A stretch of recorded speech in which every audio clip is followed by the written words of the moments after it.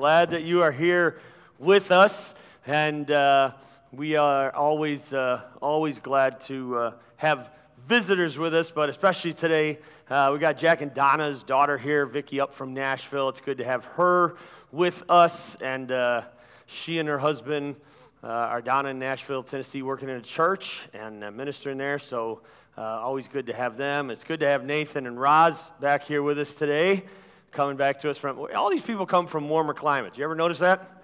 Nobody gets called to like Alaska, all right, Anchorage. Anyways, they come to us from California, so it's good to have you guys with us as well, and I'm sure that both of your families are thrilled with your presence for the weekend. So awesome to see you. We are wrapping up a series today called Starting Over, and in this series, we have talked about new beginnings as we hopefully, prayerfully, begin to come out of where we have been for the past 8. So many things and so many people find themselves starting over.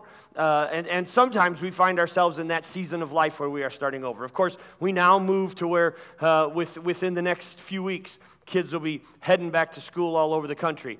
Within a month, they'll be doing that here in our state and beginning to head back. And they start, football starts next week. So you got tryouts and you got two-a-days and you got the NFL coming. And everything kind of gears up for the fall. And it's kind of like a restart. Some kids moving into a new season, a new grade, a new school. Some of you moving into maybe a new job, new employment, new responsibilities, new way of doing things. You're trying to figure out, how do I make this work, because now I'm working at home and I'm also working at the job and I got all that going on, and some of you may be into a new relationship. We find ourselves in those seasons of life as well, where sometimes it's a new relationship starting over. How to make sure that next time is better than the last time, or at the very least, how to make sure that next time is not like the last time.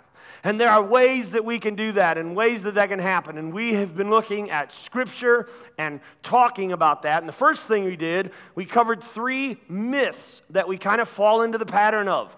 The first one is the experience myth.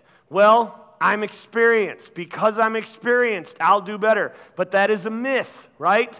Experience doesn't make you better. Experience just means you're older. We have to look at our experience. We have to have evaluated experience.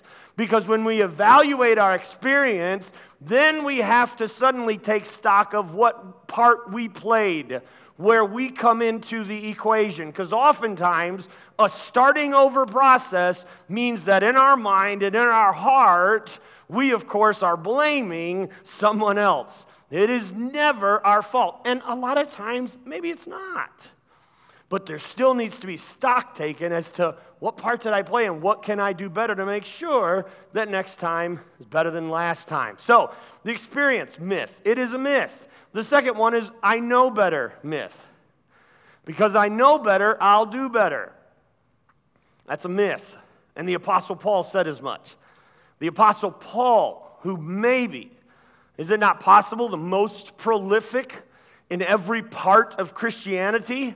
Yet he would say, even though I know what I want to do, even though I know the good that I want to do, so often I do the exact opposite. I don't do what I want to do, and I wind up doing what I don't want to do. It's a myth to think that because we know better, we're automatically going to do better. Just because you know better doesn't mean that you have the self-control or discipline to do better. And then the last myth is the time myth. Well, I'm running out of time. Everybody's racing ahead of me. I've got to jump back in because, no, we need to understand when it comes to starting over, sometimes time is our friend. Time is our friend. And we need to step back rather than jump right back in. And that helps us when it comes to starting over. And then in the past few weeks, we've also talked about the fact that we always look at other people. We always have the tendency to compare. We always have the tendency to wish and pray that God would help someone else to start over. But the question to us, the question that is asked of us, much like Jesus said to Peter in John chapter 21 when Peter said, hey, what about him? Talking about John, Jesus said, don't worry about him. Worry about you. Will you follow me? Will you do what is required? Will you do what is necessary? There are conformers and there are transformers. Do not be conformed to the world, but be transformed. And how's that happen? The renewing of our mind. But remember that sometimes before you can renew, you have to remove, okay? If you want to renew your car to the way that it looked originally, when you pulled it out of the showroom, when you bought it new, you need to remove the McDonald's bag from 3 months ago, okay? You need to vacuum. You need to get rid of some stuff before you worry about Armor All in the dashboard. Sometimes we have to remove from our mind, from our lives, before we can renew. But so much of it happens in the mind. And then last week, Dan kind of pulled apart Romans chapter 8, verse 28.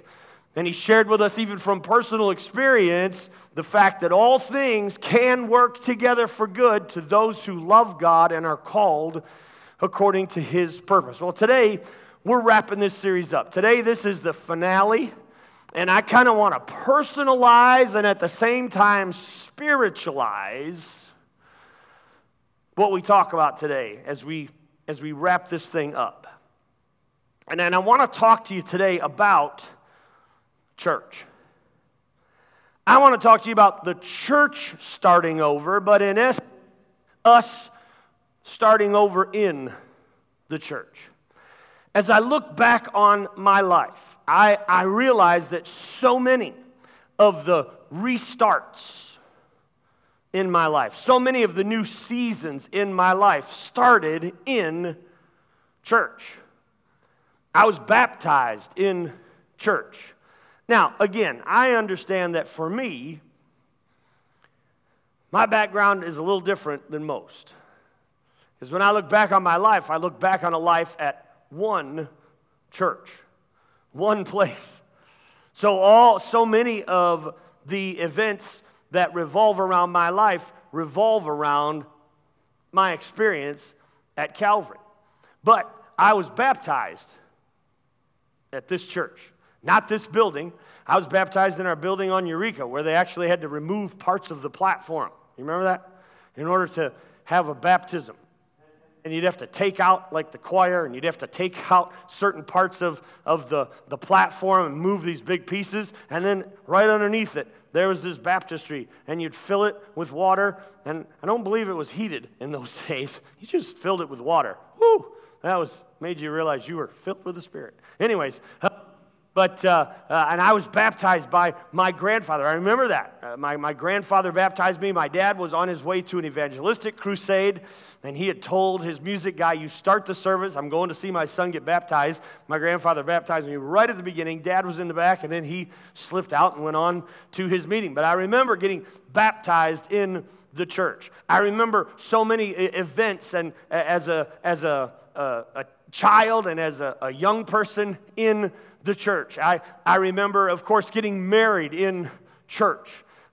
We got married in my wife's church where she had come up at Beacon, but we got married in the church. We dedicated our children in the church. Each one of these things, a different season of life, but it happened in the church. I remember watching my kids develop their talents and their gifts in the church.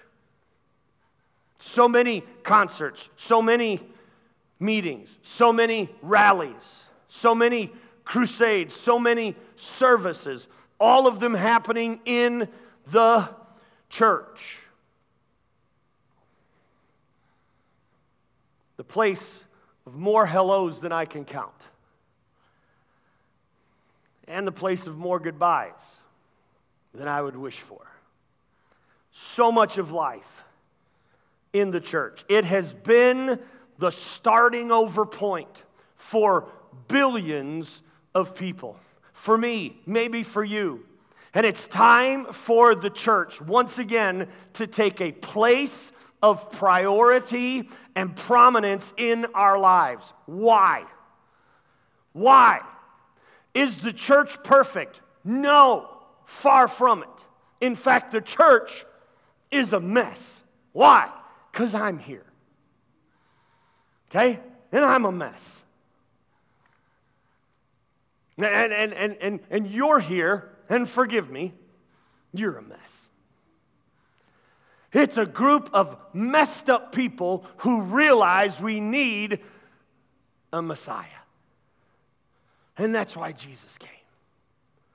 The church is an imperfect place. Then why would it be a place of prominence? Why would it be a place of priority? Because the first person who mentioned the word church was a guy by the name of Jesus. And Jesus said in Matthew chapter 16, verse 18, I say unto you that you are Peter, and upon this rock I will build my church, and the gates of hell will not prevail against it. What was he saying? Jesus was saying, on the rock that you have just stated, Peter. In fact, I'm going to change your name. You are no longer going to be called Simon. You are going to be called Peter, the rock. Not because you're such a great guy. We've talked about that, right? Not because you've never messed up. Not because you're going to be perfect from here on out. I'm naming you Peter, the rock, because of what you've just stated. And on this rock, I'm going to build my church, and the gates of hell. What was he saying? There will be nothing that is able to withstand my church. Nothing will be able to stand against the church. Nothing will be able to destroy the church. And have there not been people that have tried? Have there not been countries that have endeavored to stamp it out? Have there not been dictators who have endeavored to make sure it no longer existed? In fact, what you would find is that in some of the places around the world where it is the most difficult to go to church, those are the places where Christianity is exploding and where people are sacrificing in order to head to a place where they can come together and worship the name of Jesus and gather as the church. Nothing ever since Jesus said those words has been able to stand against the church. And in fact, the very government that tried to kill and crucify the one who stated it, within 300 years, they would become what would be known as a Christian nation. The ruler of that Roman Empire would say, you know what? Christianity is the religion of our day. How in the world did that happen? With a group of ragtag fishermen, businessmen, people who probably couldn't get along unless they had the name of Jesus underneath them, because Jesus said, nothing will be able to stand against my church. Even the gates of hell won't be able to prevail against it. What's that mean? Nothing stands in the way of the church, and it needs to be a place of prominence and priority, especially for those who claim the name of Jesus, but even, and maybe even more so, for those who need the name of Jesus.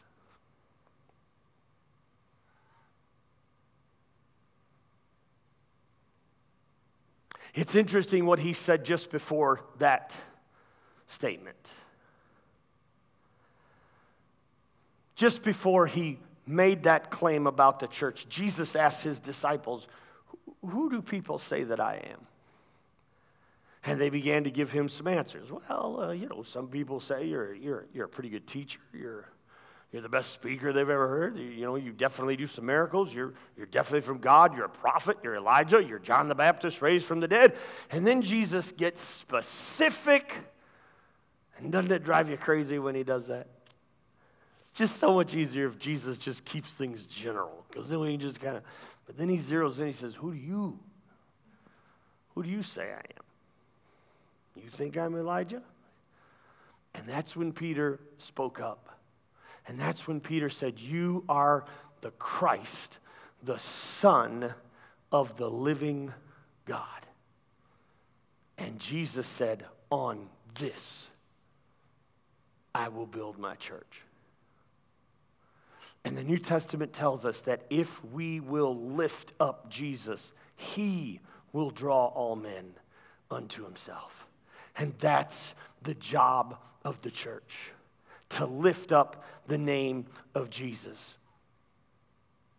So here's where I want to try to take you. As I looked at this message, it's one of those messages where it's like, man, I feel like I'm all over the place. But hopefully there's a thread that ties its way through that makes sense. But I want us to go back to kind of the very beginning of this, when we talked about the fact that starting over is not a destination. Starting over is not a place. Starting over is a person. And that's Jesus Christ. Starting over is a person. And that's Christ. The person of Jesus Christ. Matthew chapter 11, verse 28, Jesus said, "Come to me, all of you who are weary, all of you who are burdened, and I will give you rest." John chapter 6, verse 37, he said, "Everyone who the Father gives me will come to me, and the one who comes to me, I will never send away." Matthew chapter 19, verse 14. I threw this one in there. It's probably not even in the notes or on the slides. Matthew 19, 14 said, Jesus said, "Let the little children come to me, and do not hinder them, for the kingdom of heaven belongs to such as these." Do not hinder children coming to Jesus.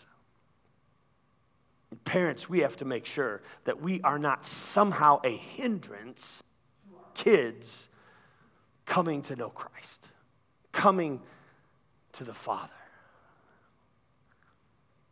Isaiah chapter 1, verse 18, "Come now, let's settle this, says the Lord. Though your sins are like scarlet, I will make them white as snow." Well, I know that's a dirty word in July. But you understand what he's talking about, don't you? That white blanket of that first fresh fallen snow, especially if it occurs like around, I don't know, December 20th or 21st. You're getting in the Christmas spirit. And you look out, and it's so beautiful because it has covered up everything that was underneath it. And Isaiah says that's what happens when Jesus comes and forgives your sin. "Though your sins be as scarlet, I will make them white as snow. Though they are red like crimson, I will make them white as wool." Come, says the Lord. I know you're a mess. I know you're a sinner. I know you need to be forgiven, and that's what I offer. Revelation chapter 22, verse 17 says, "The Spirit," the Holy Spirit, "and the bride say, come." Let anyone who hears this say, come. Let anyone who is thirsty come. Let anyone who desires drink freely from the water of life. Do you ever hear that before?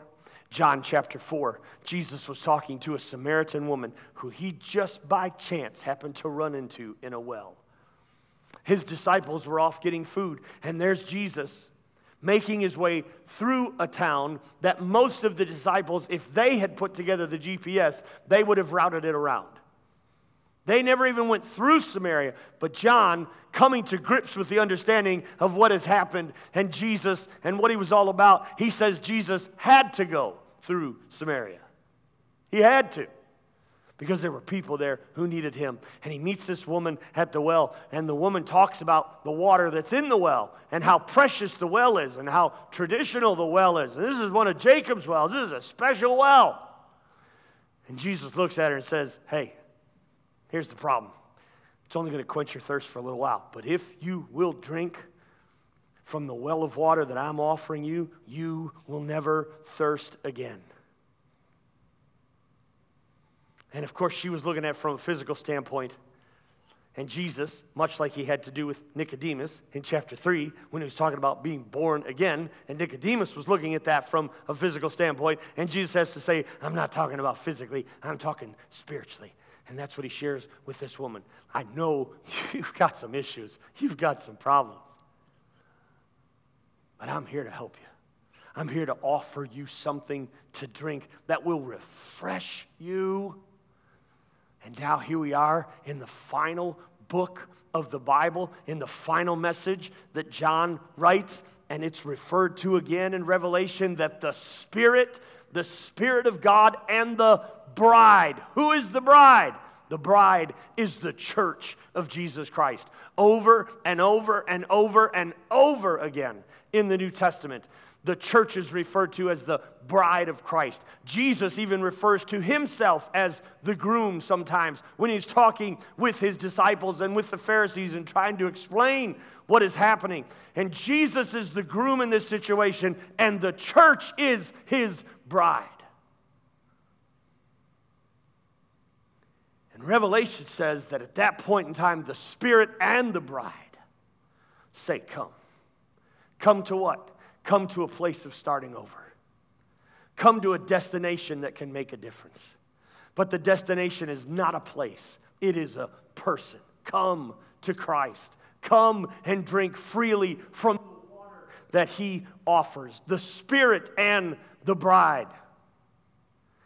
In Genesis, and again in Matthew, talks about marriage between a man and a woman. And what does it say? It says that's why God brought the first man and woman together, and he performed that first wedding ceremony, as it says in Genesis chapter 2 and 3, and it talks about them coming together. And what does it say? The two will become one. The two will become one. Jesus reiterates it in the New Testament. Isn't it interesting, by the time you get to Revelation, it is talking about the fact that both the groom and the bride, both Jesus Christ, the Spirit of God, and the church invite people to come. We are not at opposite sides of the spectrum when it comes to the invitation that we are offering. We are offering for people to come and drink from the water that is fulfilling, the water that can quench their thirst for life, the water that is refreshing from the Spirit of God himself, the water that is Jesus Christ. That is what we invite them to. We invite them to a person. We invite them into a relationship with Christ. Church is not somewhere we go. Church is something we are. Let me say that to you again. Church is not somewhere we go. Church is something we are.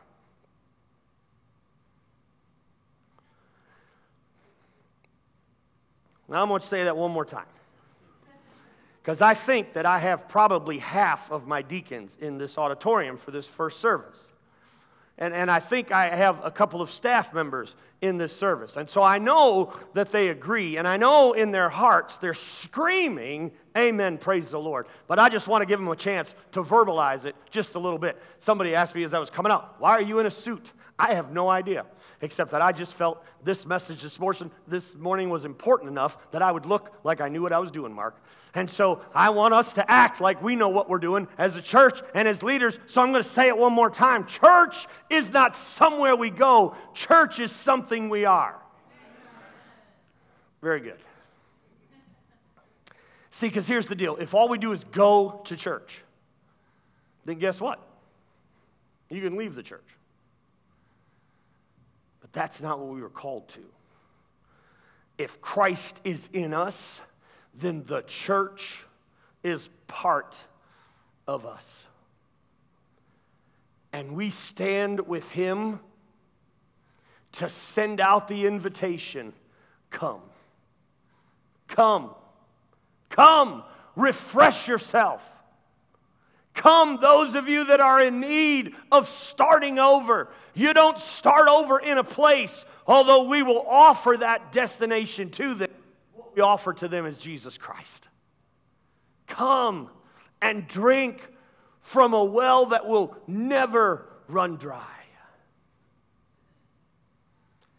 Ephesians chapter 5, verse 25, Paul uses the analogy when he says, husbands, love your wives as Christ loved the church and gave himself up for her.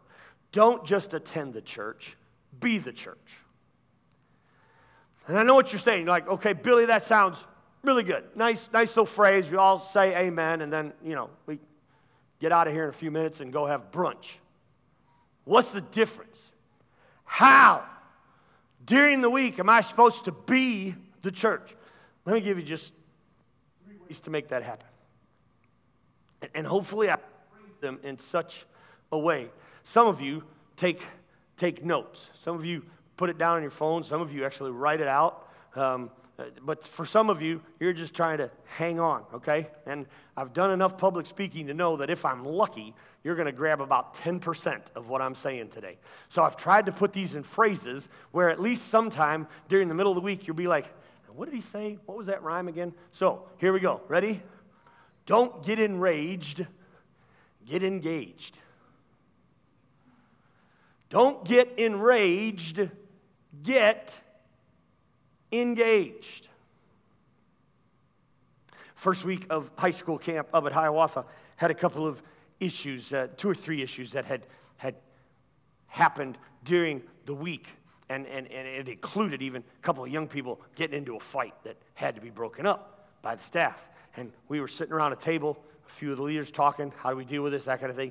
And one of the things I mentioned to them, I said, listen, don't forget that for the past 18 months, these kids have been through everything that their parents, their grandparents, all of you, all adults have been through. They've been through it too. And in some ways, it's been more difficult on them than it has anybody else. And I said, I don't know about you, but all I see are a lot of people that are angry.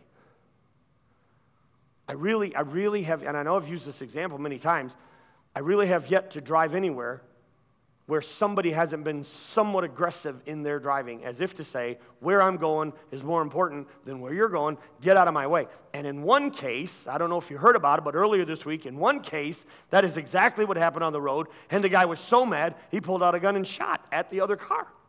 There have been more incidents of road rage in the past month in the Detroit area than there have been in numerous months combined. Why? Because people are angry. They don't even know why. They're just angry. Angry. And Scripture has a lot to say about anger. And here's the bottom line. There's a lot of Christians that are angry. They're just angry. And unfortunately, a lot of them have decided to take their anger out on other Christians, other denominations, other believers, but sometimes they just take it out on the world in general. You don't have to search far on social media to find an angry Christian. Just angry about something. And needing to vent that anger, needing to vent that emotion. Psalm 37:8 says, stop being angry. Turn from your rage. Don't lose your temper. It only leads to harm. And maybe your rage is not poured out on the drivers around you. Although I must admit, I've had to hold myself in check. Myself when I've been driving. And I've just wanted to, get upset and get mad. I'm like, wait a second, you can't be talking one way and doing another. Driving another. So, but we find a way, don't we, to vent that. And sometimes we take it out on those that we love the most. They are the ones who become who we vent our anger and rage to. But oftentimes, I am afraid that many times people are just thumbing it, typing it. I'll vent it out that way. Stop being angry. It only leads to harm. Psalm 86:15, you, O Lord, are a God of compassion and mercy, slow to get angry, and filled with unfailing love and faithfulness. If there was anyone who should be angry, right? Wouldn't it be God? Yet the psalmist says, you are slow to anger. You're a God of compassion and filled with unfailing love and faithfulness. Ephesians 4:31, get rid of your bitterness, hot tempers, anger, loud quarreling, cursing, and hatred. Ephesians chapter 6, verse 4. This is where sometimes the parents take it out of the kids. Fathers, don't provoke your children to anger, but bring them up in the discipline and instruction of the Lord. And I don't think that scripture verse is necessarily talking about just in the moment. I think it's talking about raising up children who later in life then look back and become angry because mom and dad talked one way but lived another. Ephesians 4:26, do not let the sun go down on your anger. Why would he say that? Because if you let it go down on your anger, and you let it go down on your anger, and you let it go down on your anger, pretty soon that anger turns into bitterness. And Paul says that bitterness can have roots that dig down really deep. And all of a sudden, instead of just clipping something off with your weed whacker, now you got to take a shovel and dig down there by the root. Get rid of your anger. God's love diffuses conflict and disarms critics. It is persuasive, attractive, and it communicates that God cares, and it communicates that His church cares. And there's no doubt that the enemy wants to remove every opportunity of love and joy and peace and gentleness and kindness and goodness and faithfulness and self-control. The enemy wants to remove every ounce of that from the church. And I fear sometimes that he is succeeding. And the only way we can have those qualities and exhibit those qualities, we can't do it on our own. It has to be an inside job. It's got to be the power of the Holy Spirit at work within us. And if the Spirit of God is what we listen to, and if the Spirit of God is what we feed, then the fruit of that Spirit will become part of our lives. That will make a difference in our lives. It'll make a difference for our lives. But so often Jesus talked about the difference that it would make in other people. That's why he wants a love that overflows. That's why he wants a joy that overflows. That's why he talked about a peace that would pass understanding.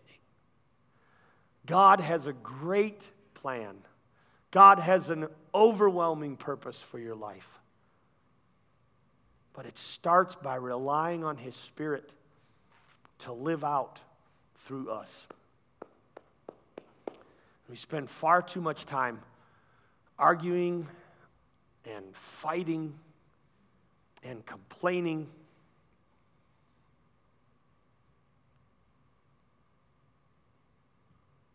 Stop being enraged. Start getting engaged. Start getting engaged. It is time for us to engage again in the work that God has given his church to do. I don't know why he chose the church.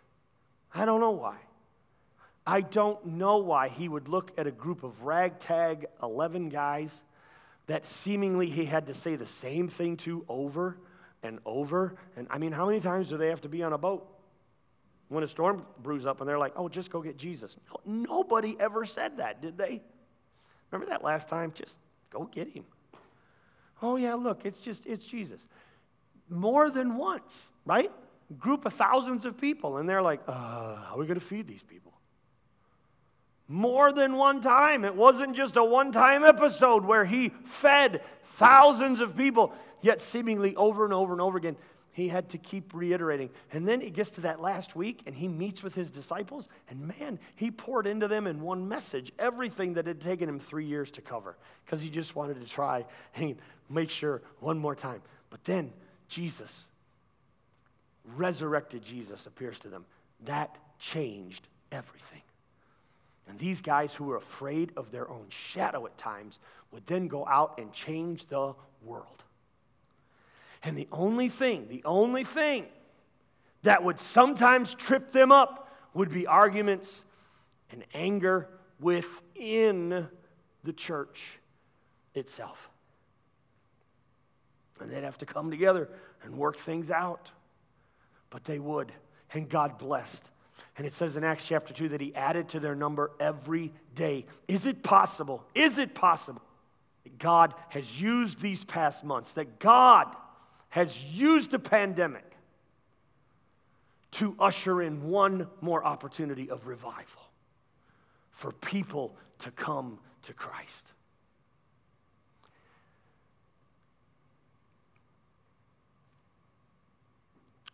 And if all I worry about is getting back to Outback and not having to wait in line and not having to get takeout and being able to go in there and have it be 100%, if all I'm worried about is getting back to Comerica Park and being able to sit in the stands and go, and trust me when I say I'm thrilled for all of those things, okay? So please don't take me as, oh, well, we're not supposed to. No. Already been to Outback, already been to Comerica. That's why I use those examples. I've already been there.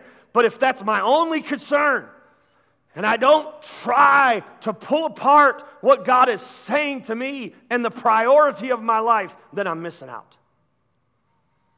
I'm missing out on His plan and His purpose.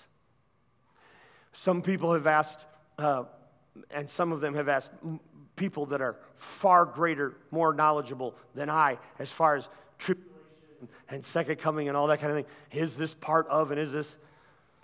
So let me just tell you from my very weak theological perspective, okay? No, I don't believe it's part of the tribulation or anything like that. I don't think it's ushering it in. But can I tell you what it's done?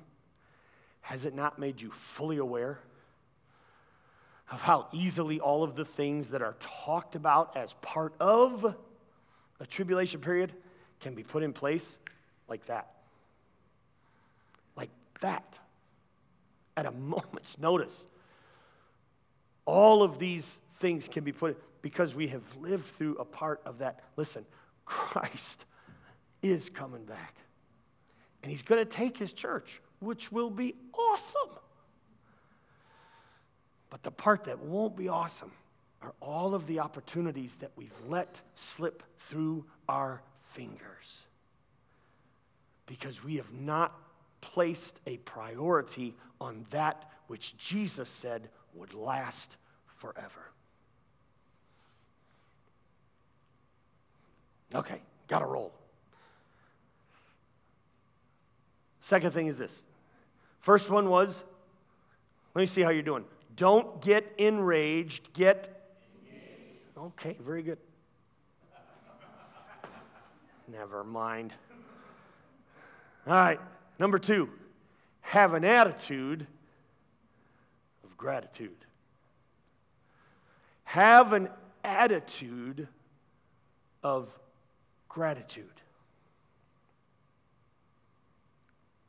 Ephesians chapter 5, verse 20 says, and give thanks for everything to God, the Father, in the name of our Lord Jesus Christ. Give thanks for everything. Give thanks. No matter your thought process on this entire process, has it at the very least made you a little more grateful every time your feet hit the floor in the morning?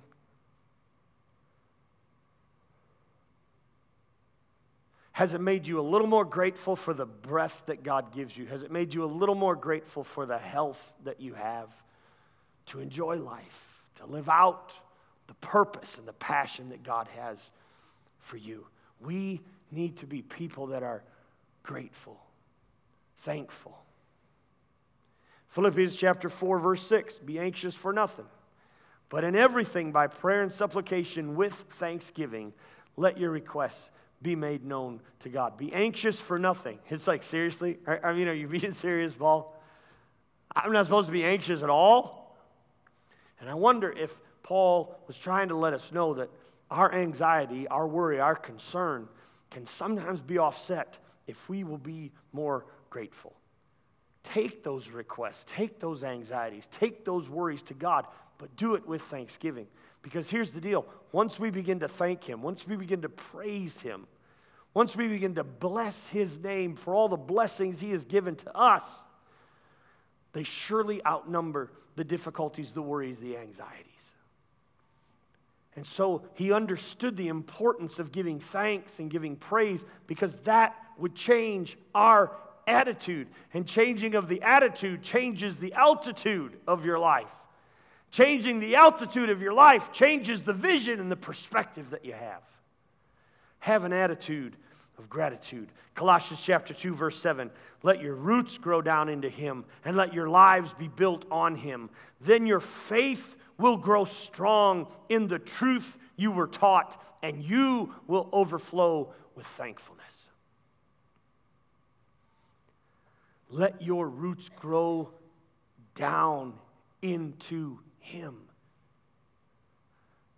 It all comes back, doesn't it, to the person of Jesus Christ. And the message of the church is Jesus.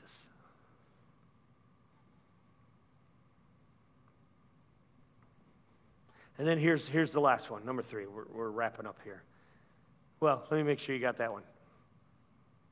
Change that slide, Elaine. I don't want him to cheat. Have an attitude of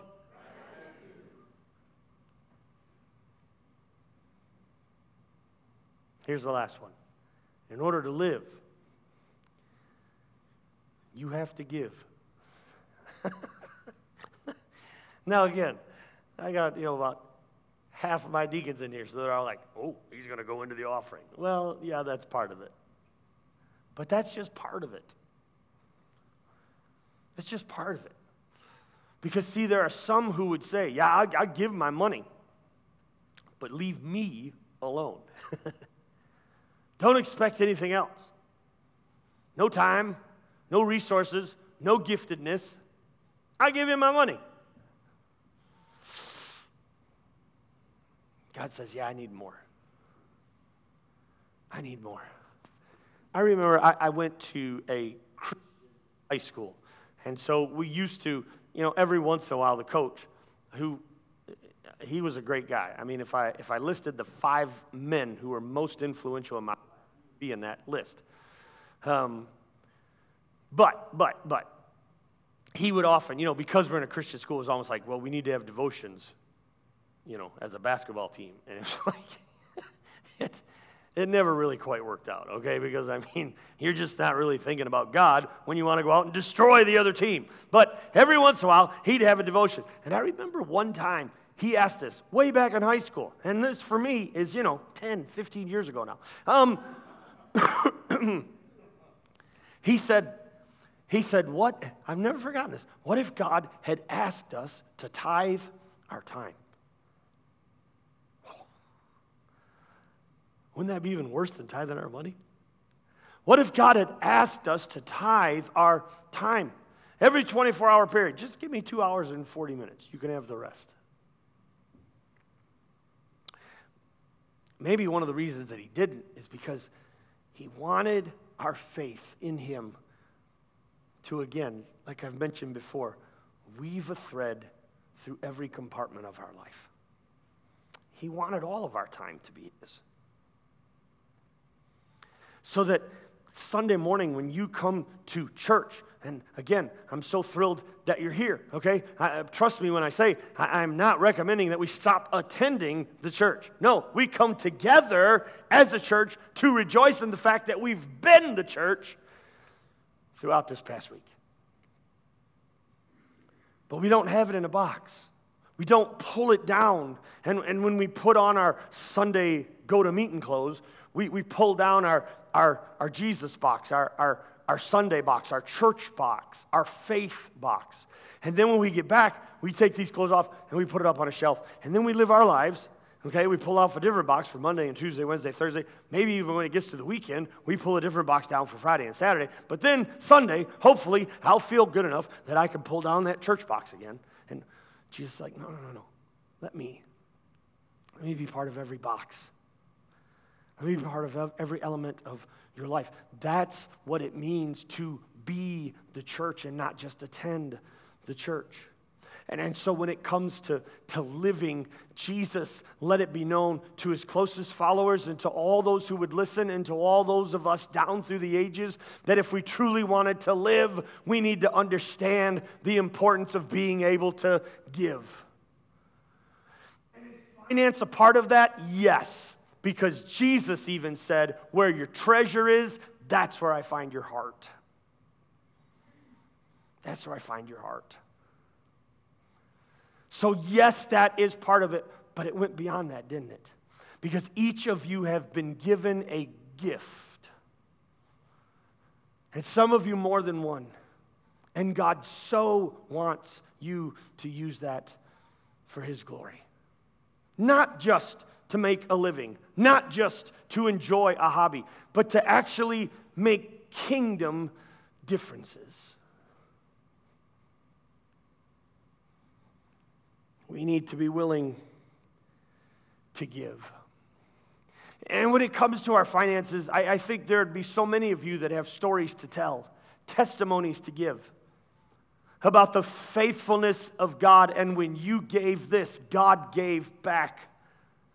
And you have those stories. But it does seem like, doesn't it? Every time we get a new opportunity, we struggle. We're still like, I don't know. What if he doesn't come through like he did the last time? But here's the deal. We are not spiritual consumers. We are to be, as the church, spiritual contributors to the work, to the ministry, to the service, to the kingdom, to his church. John chapter 10, verse 10. Many of you have heard it before. Some of you have it memorized. Jesus said, the thief's purpose is to steal and kill and destroy. My purpose is to give them a rich and satisfying life. Satan himself comes to steal and kill and destroy, which means what? It means the church has to have a message where we give, we live, and we restore. We are completely the opposite. He comes to steal and kill and destroy, but we bring a message to give and to live and to restore. You need a starting point. You need to start over. This is the place. We do not serve a God of second chances. Praise God, we serve a God of the third chance and the fourth chance and the eighth chance and the 10th chance.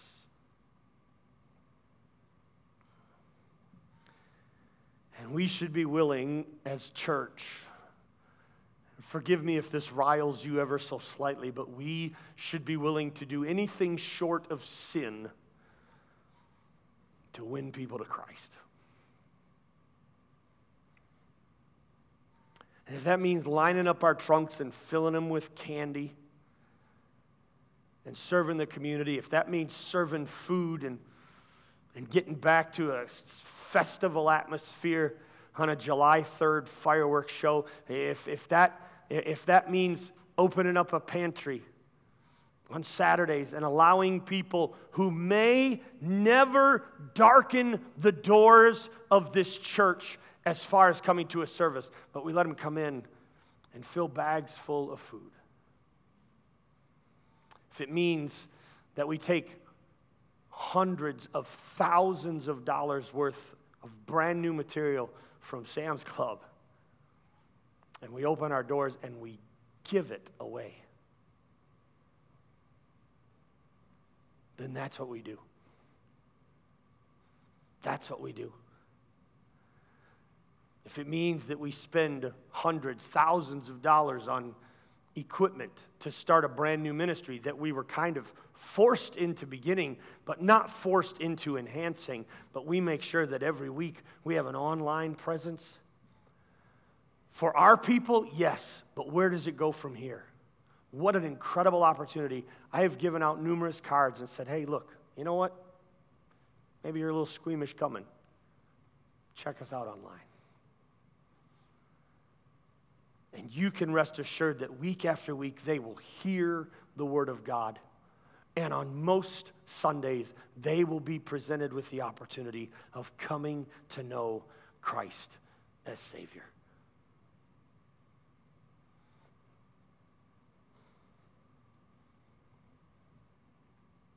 The church does not exist for us. I think at some point we need to go back and revisit that 40 Days of Purpose from Rick Warren. Guy had a best-selling book. Truth is, he could have written one sentence and closed the book, and that would have preached. Because the opening sentence of that book says, it's not about you. I don't know how he sold so many copies with that as his opening line. That is not enticing. What do you mean it's not about me? It's all about me. No, it's not about you.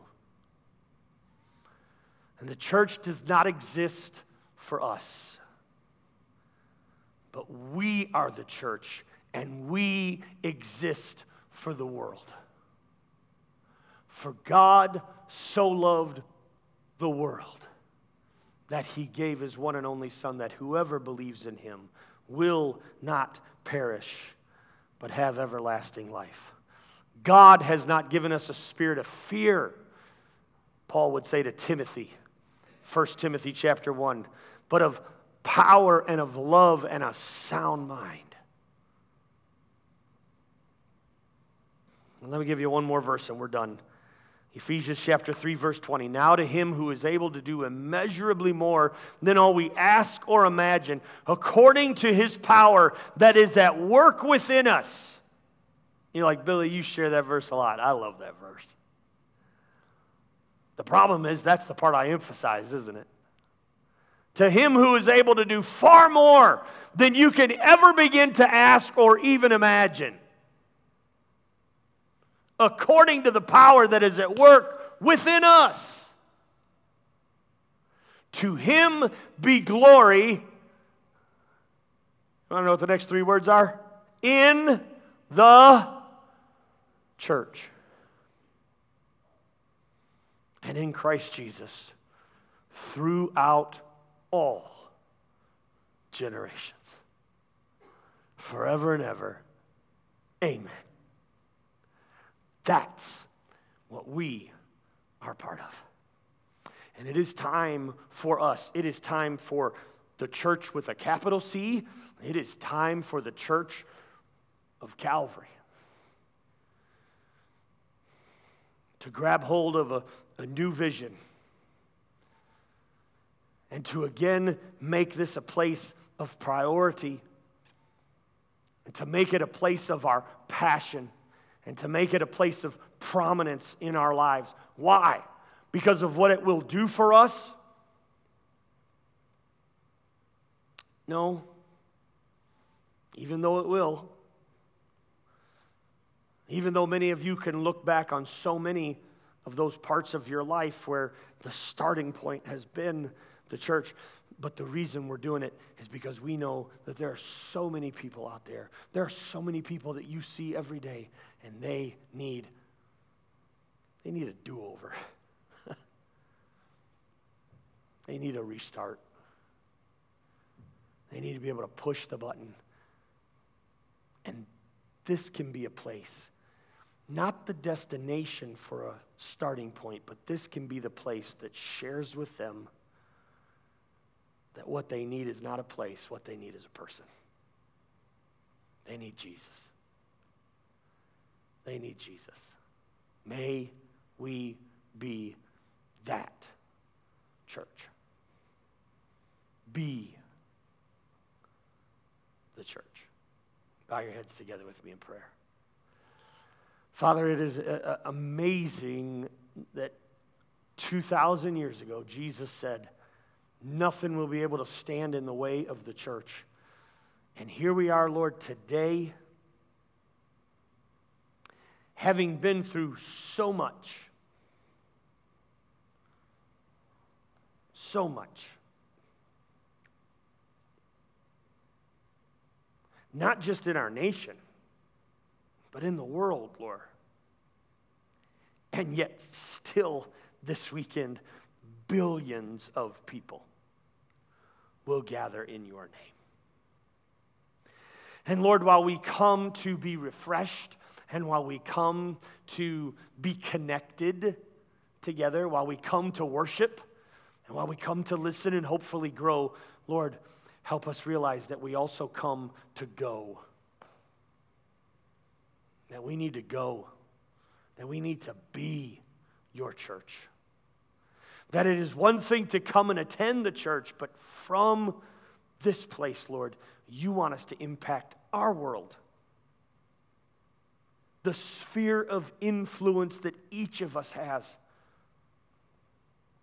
Lord, there are so many who are broken, who are downhearted, who are depressed.